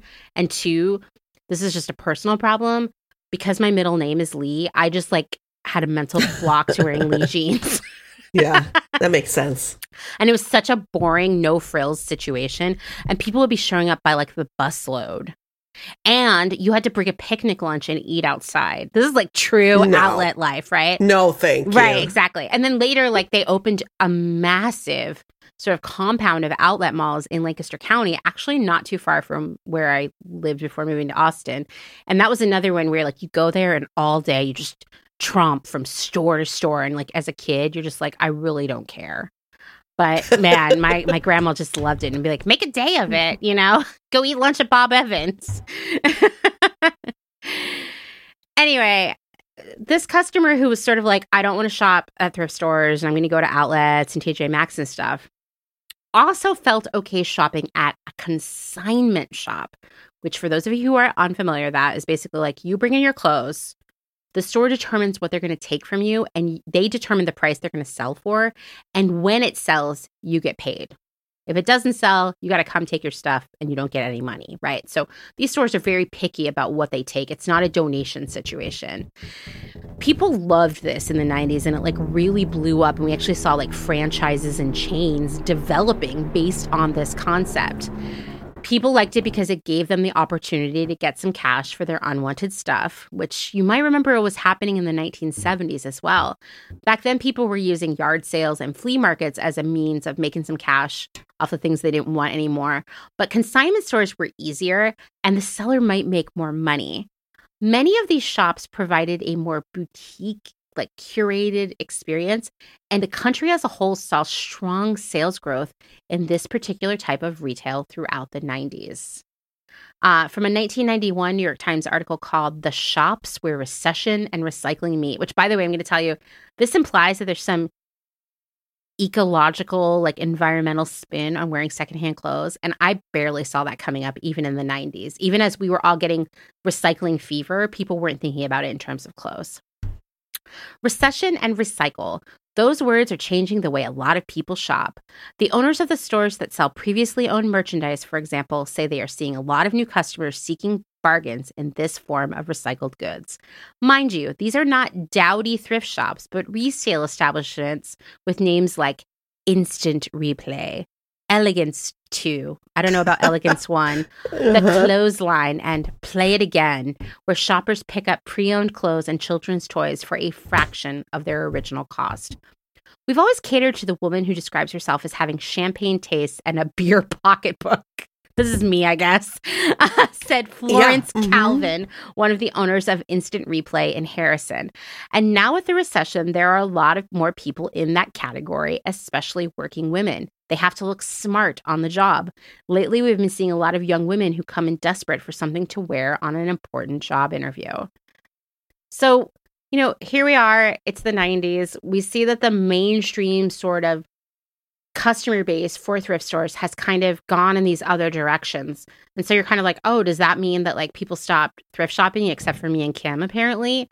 No, because secondhand, specifically vintage and thrifting, was getting its own huge shot in the arm in a big mainstream way during the 90s, with young people and the young of heart being swept up into the alternative subculture thanks to MTV, Nirvana, zine culture, Sassy Magazine, and so much more. Apparently also because of church youth groups. I had no idea. Yes. The irony of all of this alternative stuff being a subculture is that it was actually a massive cultural phenomenon that inspired multitudes. We're talking millions of people. It wasn't just some tiny niche interest. Although I have this mortifying memory of being in 10th grade and my economics teacher asking me what kind of music I listened to. And he said, alternative. And he thought I meant I was gay. And I like when then Really? he's like, oh, I had no idea like you were gay. And I got so embarrassed because everybody was like, oh yeah, we knew it. And I was like, no, I mean like alternative music, you know. Anyway, he was thinking alternative lifestyles, I guess. I don't know. That is a kind of crazy story. I know. Like you're kind of outed in Economics class. In economics class. Yeah. Anyway. Also during the 90s, that would have been an absolutely huge, I know. huge oh my God. deal. And giant trigger, I'm sure, for you, for sure. whether or not you were in the closet. Right. Exactly. But this whole like alternative, it was like a tsunami. A cultural tsunami because it was major label albums, alternative radio stations like that were like in the small town where I grew up, we had an alternative radio station in the county. Magazines, movies, you name it, alternative and its subgenres of grunge, riot girl, kinder horror, rave culture, industrial music, skating, etc. They were just the counterpart of the mainstream culture rather than some tiny group of weirdos. Like this is not unlike the aughts where we have that like mainstream raunch culture and then we have the hipsters and it's like really this like 50-50 divide in terms of trends, right? We're hopefully going to do an entire mini series on the 90s at some point this year. I know many of you have asked for it and it certainly is a very fascinating time the more you dig into it. So for this episode's purposes, we're just going to talk about some of the cultural icons that made thrifting and vintage an aspirational lifestyle and then basically a way of life for many young people in the 90s. And not just a few people, like so many people. I think it's like as a teenager, I wanted to think that like I was one of only a few select special people who were into this stuff. But I am able to say as an adult, as much as it pains me, that so were many, many other people. Yeah, exactly. Right? So first off was Sassy Magazine, which I was obsessed with. I don't know. Did you subscribe to this magazine, get a lot of contact with it? Not as much as I would have liked to. It just started showing up at my house. And I think it's because I subscribed to so many other teenage magazines. And then I just like subscribed to this one. I probably asked my grandma for the $20 or something. And many people, including myself, viewed Sassy as a cool little independent magazine. But the fact of the matter is that it was a huge mainstream teen publication being sent out to millions of households every year. Maybe it flew a little too close to the sun, and that's why it ended so fast. But lots of people were seeing it. I could talk about Sassy for about 100 years, but we're just here to talk about secondhand clothing. And unlike its stodgy competitors YM and 17, Sassy used a mixture of vintage, high-end, and accessible brands in its editorial. It was the only teen magazine that was doing it at that point. Although, for sure, at the very least, 17 followed afterwards. YM was still trying to get teenage girls to wear blazers. Sassy really reinforced some of the sort of like uniforms of the 90s alternative girl. These are all exactly what Kim and I were wearing. There was the vintage ringer tee with flared jeans, right? 100%. These jeans could be bought new or they could be used Levi's. The slip dress or polyester vintage dress with Doc Martens. The 70s polyester collared shirts and maxi skirt. The skirt would most likely be new, but the shirt could be vintage or it could come from Delia's. Vintage teddy bear coats paired with like homecoming dresses. A tee with a plaid skirt. Either could be vintage. There's a lot of lingerie dressing. Always footwear that wouldn't be considered like traditionally feminine, you know, unless it was like maybe a Mary Jane, but otherwise lots of boots and sneakers here. And Chloe Sevigny, another 90s icon, began as a model and then an intern at Sassy. She told Sassy in 1992, I never miss a tag sale or walk past a thrift shop without going in. You can always get good, cheap stuff that no one else will have. And I never throw anything away. You never know when you'll be in the mood to wear something. And oh my God, look at her long hair. No, it's wild, right? We have some pictures here. There's one point where I feel like she's wearing a bag on her head. I can't figure out what's happening here. It's not that, maybe I wouldn't adopt that part of her aesthetic, but looks just as relevant now. You imagine seeing this and reading her words and seeing what she's wearing as like a teenager, and you're like, I'm going to get into this too. And this is like so many tweens and teens of this era being like, oh, wow, what? I can afford to buy into this, you know? Of course, Kurt and Courtney, as in Kurt Cobain and Courtney Love, were basically the king and queen of thrifted clothing in the 90s, setting everyone off on a search for the perfect vintage fuzzy cardigan, that Kurt would wear, and the ideal dress with a Peter Pan collar to emulate Courtney's Kinderhore aesthetic.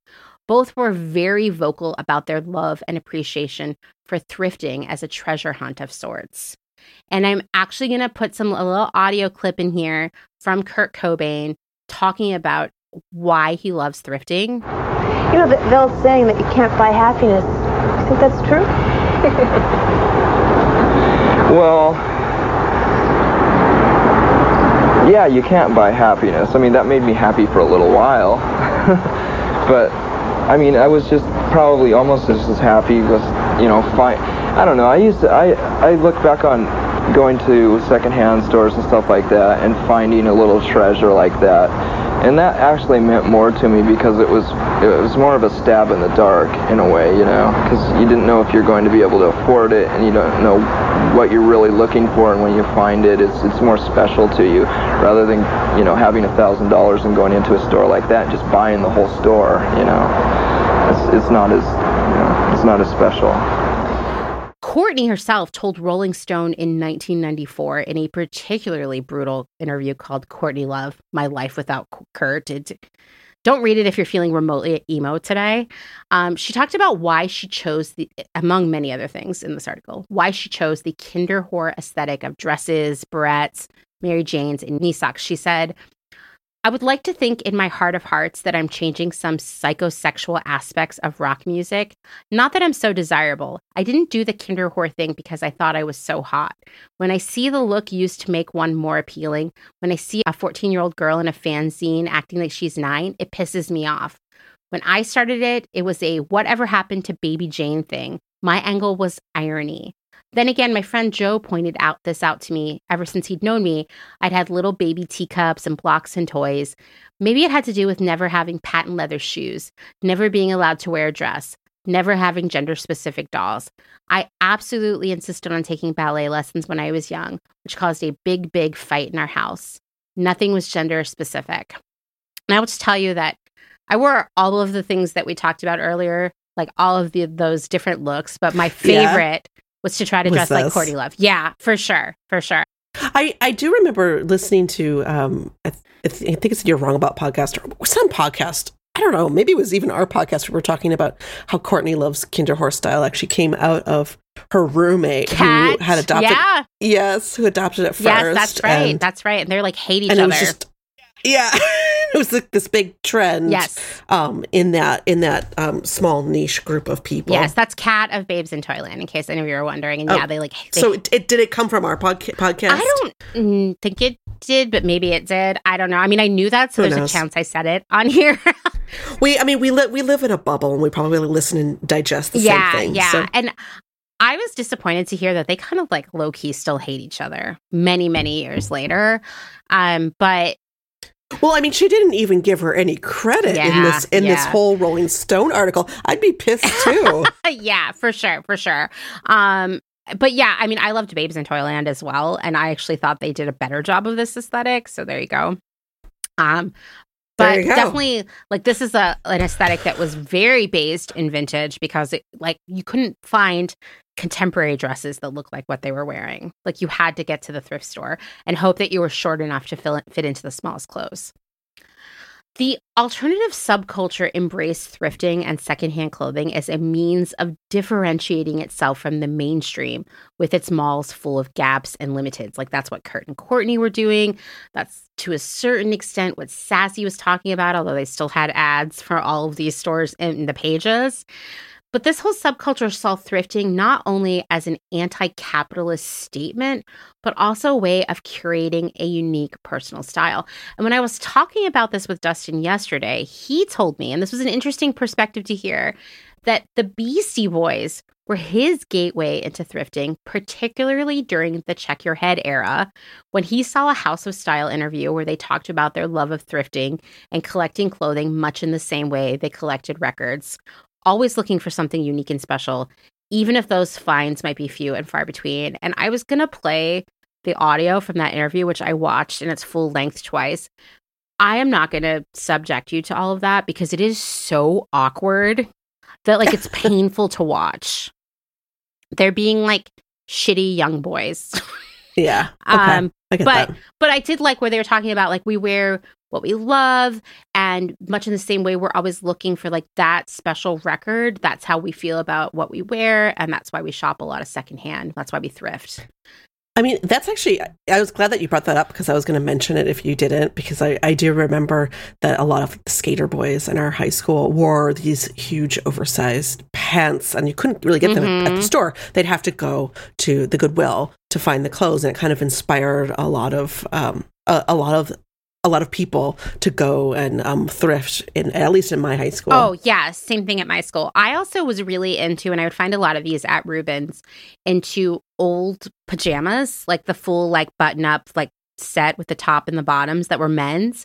And those were often really big for me. The pants would be huge. And so what I would do is I would get them and I would safety pin the waist as much as possible. It would take like 20 safety pins to get them to stay on my waist. And then they would be these like huge oversized, like silky pants with then the pajama shirt. And I felt very cool. Like, put that with like a awesome. lunchbox. That's a good look. Lunchbox purse. You got to look, right?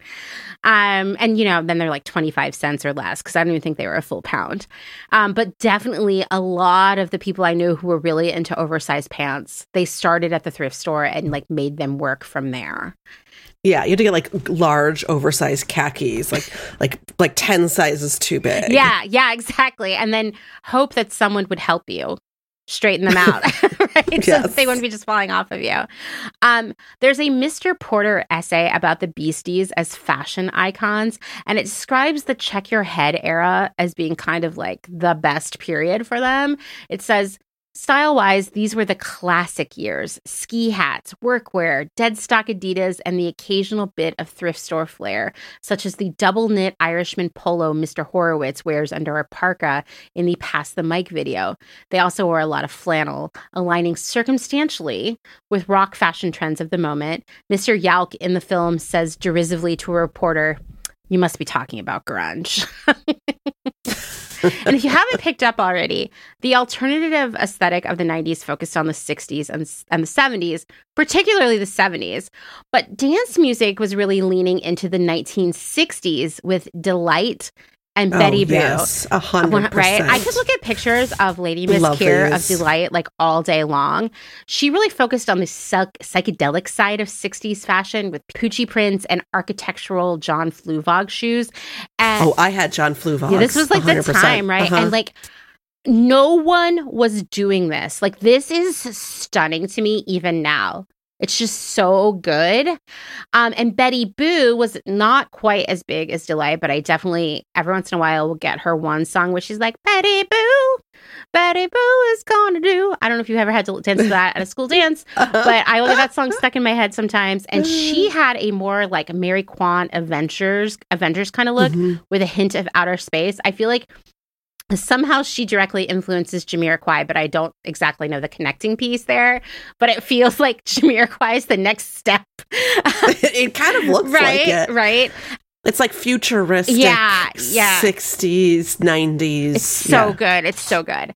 And on the screen, we had Parker Posey, the it girl of indie film. I mean, she was in all the best movies, including Party Girl, Hello. Yeah, exactly. That was great. That was really on point. Dazed and Confused and House of Yes. I read this delightful New York Times profile of her from 1997, which you should absolutely read. And it's a little confusing is that it kind of seems like it was written by her about herself in the third person, unless there's a typo in the byline. I can't figure it out. So you all read and get back to me and tell me if she wrote that or someone else did. But the whole article is about her wardrobe, and it is so fun to read, to just envision all the things she was wearing and owning, like, and thinking about, especially in the context of Party Girl, which Man Repeller a few years ago called like the most important fashion film of all time or something. And I was like, I might be on board there, or at least it's one of them for sure. So here's what she says, or someone says in this article. As a result, the 28-year-old actress's entire wardrobe consists of costumes, clothes that inspired her own on-screen wardrobes, clothes inspired by the roles and clothes bought in the conviction that life is a dress-up ball. Each piece comes with a tale. Her tastes run to thrift store fabulous. That the origin of an orange velvet jacket, got this from a woman on Portobello Road, she said, referring to the must-stop street in London for anyone who loves vintage clothing. She has blonde bangs and is in her 50s, I think. As she opened a giant wooden wardrobe, one of 3 crammed into her tiny bedroom, sartorial history tumbled out. Yellow chiffon, pink sequins, silk shirts, and brocade. They filled the wardrobe like an overstuffed chair.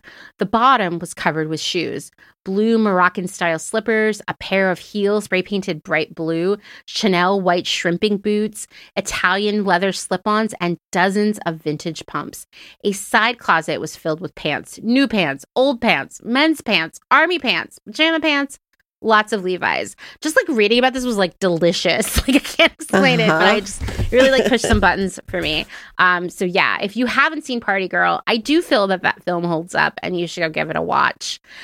On television, we had characters that weren't technically wearing secondhand clothing, at least as far as we know, but they embodied that secondhand chic look of mixing eras, prints, and patterns into a unique look. We had Blossom, and we had Clarissa of Clarissa Explains It All.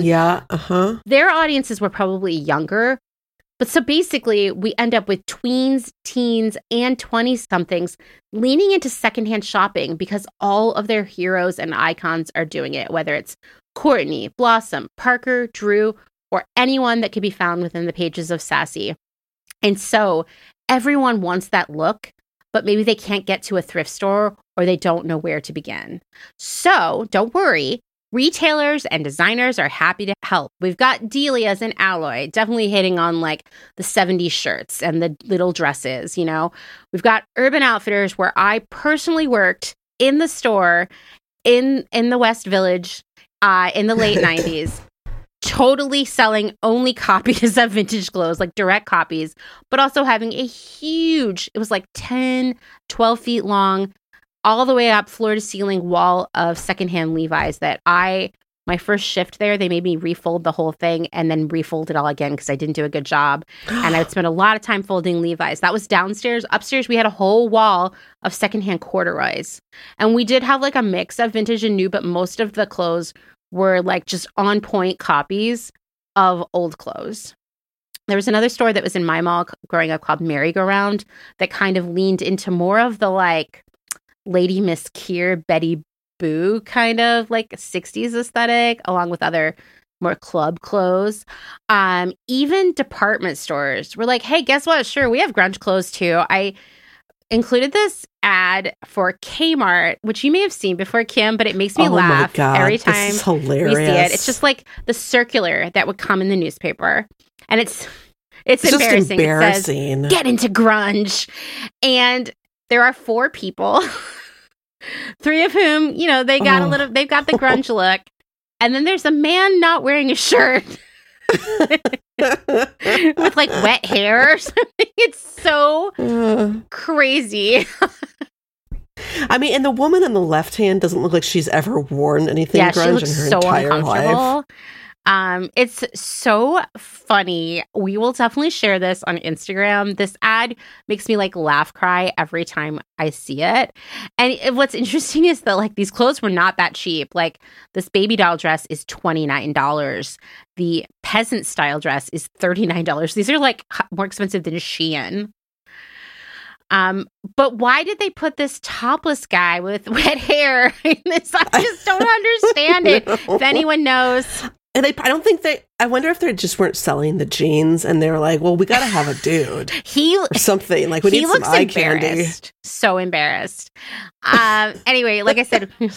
But he's not for sale, Amanda. There's nothing about him for sale in this. It's so funny. It's so weird. The thing about grunge was it began as musicians, artists, and scenesters in the Pacific Northwest staying warm while having their own unique style. They definitely never envisioned a day where a topless man would shamefully be in a Kmart ad. Oh, they were wearing like flannels and tees and long underwear and destroyed jeans, vintage dresses, boots, sneakers, like all easily thrifted and very authentic. And then here is Kmart. And they weren't the only one. Like, I remember JCPenney was really into this era too, like really selling us this stuff. Anybody who was seeing the success that Delia's was having was like, we got to get into this, right?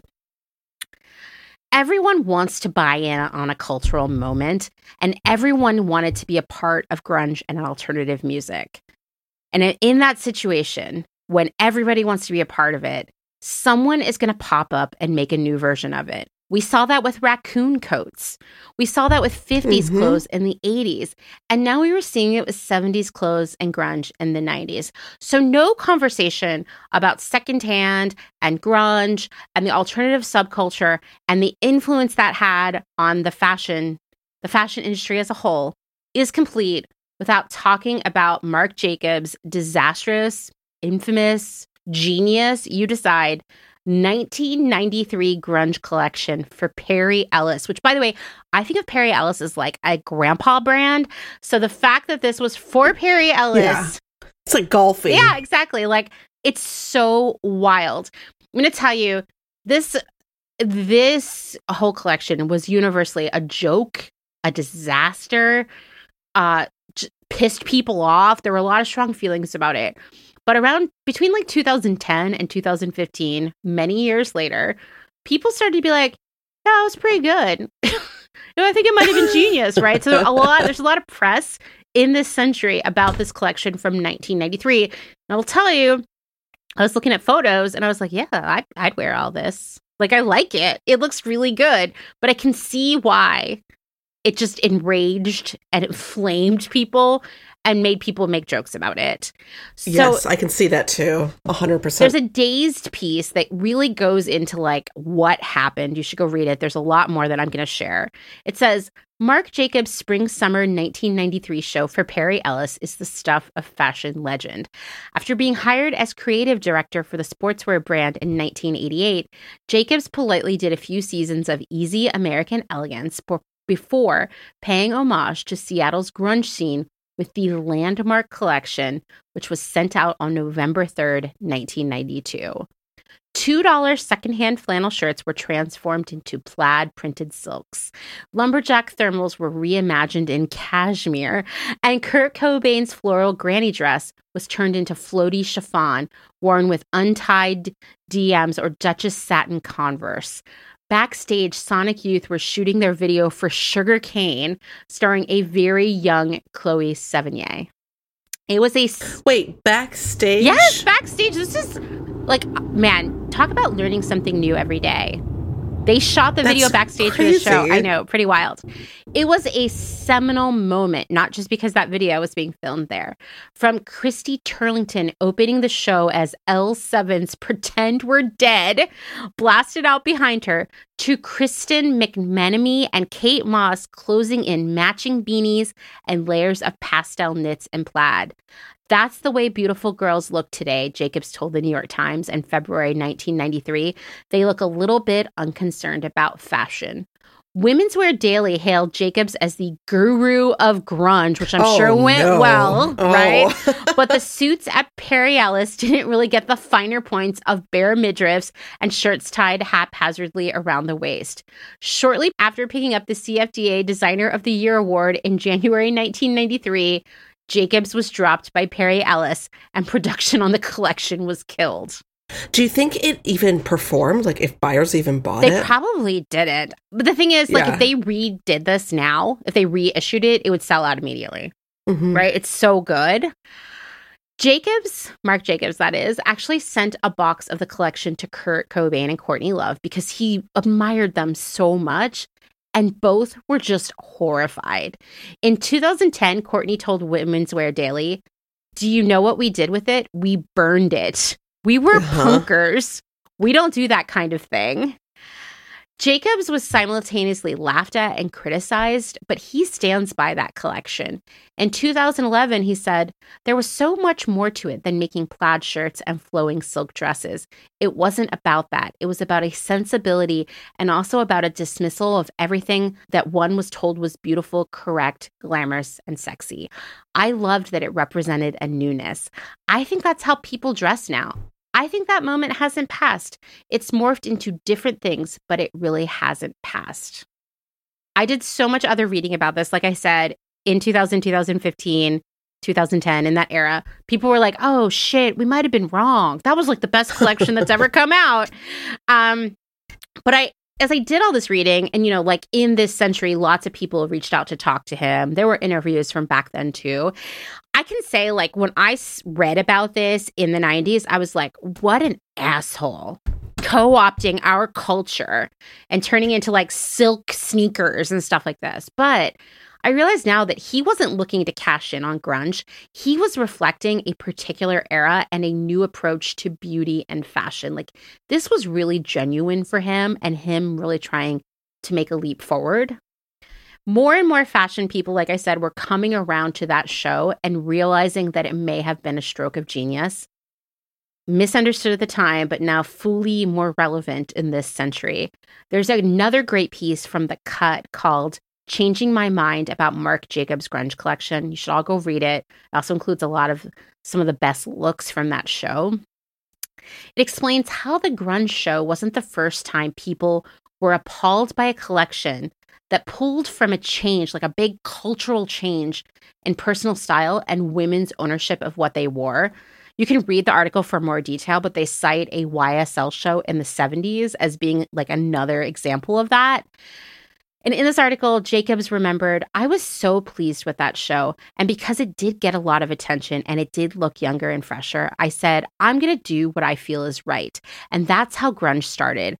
I joked about it at the time, but I had designing diarrhea. I just couldn't stop.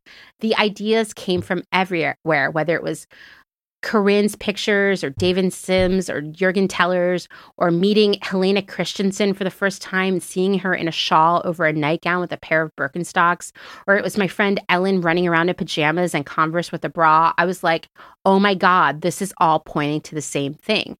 By the mid-90s, other designers, notably Miuccia Prada, were questioning notions of beauty in new and unsettling ways, and going without makeup fit with the decade's minimalist fashion. But at the time, Jacob thinks now, and in the environment of 7th Avenue, grunge exposed fear. That was the main reason, he said, people turned the show into a punching bag. I'll use Kate Moss as an example, he said. A woman buying designer clothes can't go to a store and put on a slip with Converse sneakers and have dirty hair and no makeup. A woman of a certain fashion education can't achieve Kate's look. It went against everything that one could aspire to. I mean, you could go to a beauty parlor and look like Joan Collins, or you could say, I want to look like Cindy Crawford or have my hair cut like Linda Evangelista. But you couldn't go into a shop and say, I want a child's Victorian dress that looks torn. I think that's where the fear comes from. I think it's safe to say that it also comes from new things of which fashion writers are oddly intemperate.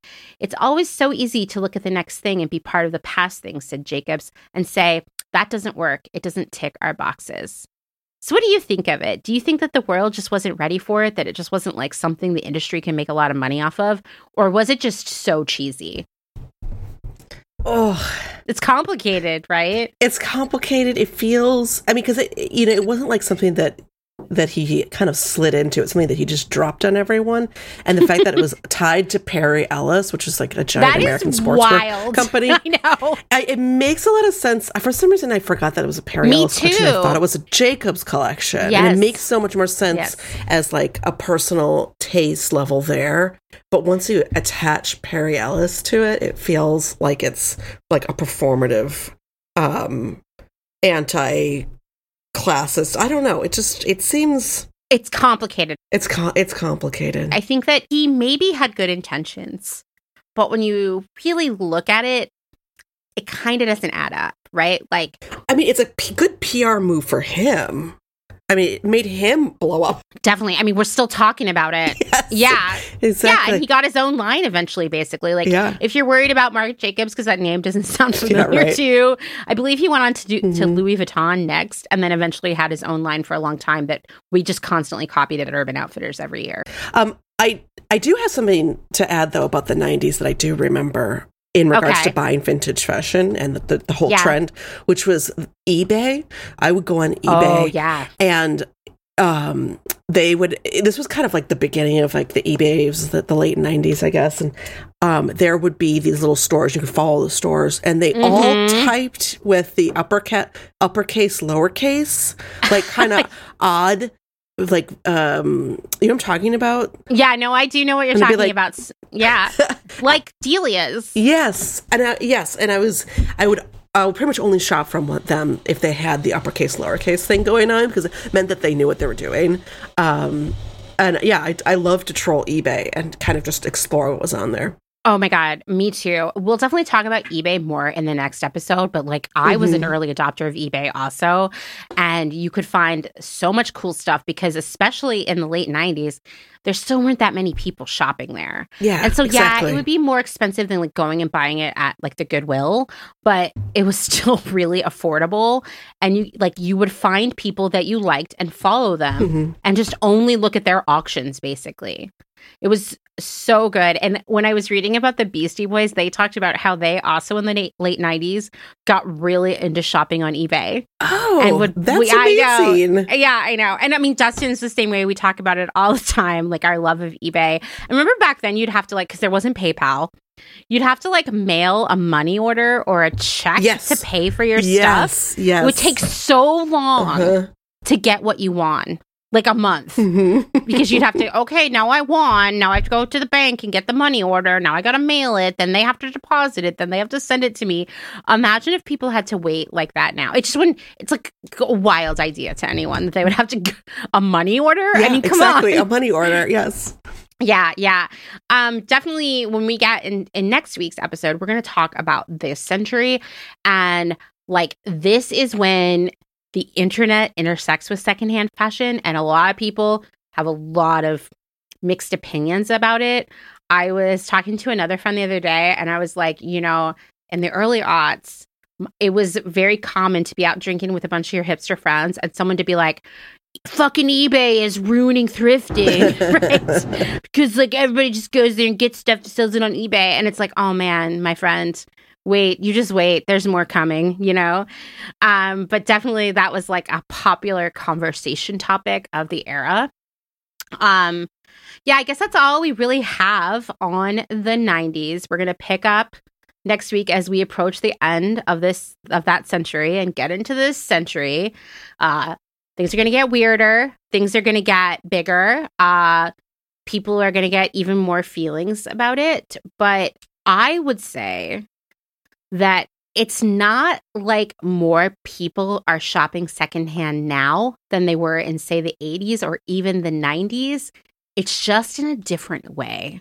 I know you have one more thing you would like to tell everybody, Kim, before we call it the end for this week. Yes. Thank you for listening all the way through to this. And we're excited to keep going on. But I do want to remind everyone that we have a tip jar available on our Instagram profile. It's @_the_department. So if you got a couple dollars to give, we highly encourage it.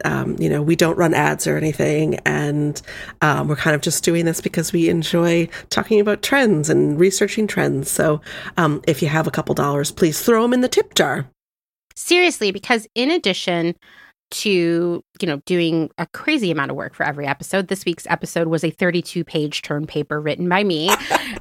We also have expenses attached to creating the podcast and website hosting and podcast episode hosting. And as I've said before, you start a podcast and you think you're just going to throw it up on the internet and it'll be free. And it turns out, oh no, there are many companies out there who are happy to take your money to allow you to have a podcast. So We don't expect you to pay us for our 32-page term papers, but if you wanted to chip in towards the other expenses, that would be amazing, and we would very much appreciate it. All right, that's all we have this week. I'd love to hear from all of you what you think of the Marc Jacobs show. I still can't believe that anyone thought it would be a good idea to make like cashmere thermals and silk flannels, but I will say the show looks good. It does sound cozy. Quite honestly. I mean, like would not kick that out of bed. Definitely not. But it is so on the opposite end of the spectrum of what grunge was that it's pretty wild. You know? I see why people got upset, but I also will say the outfits were really good. All right. Well, we'll see you next week. Thank you. Bye. Bye-bye.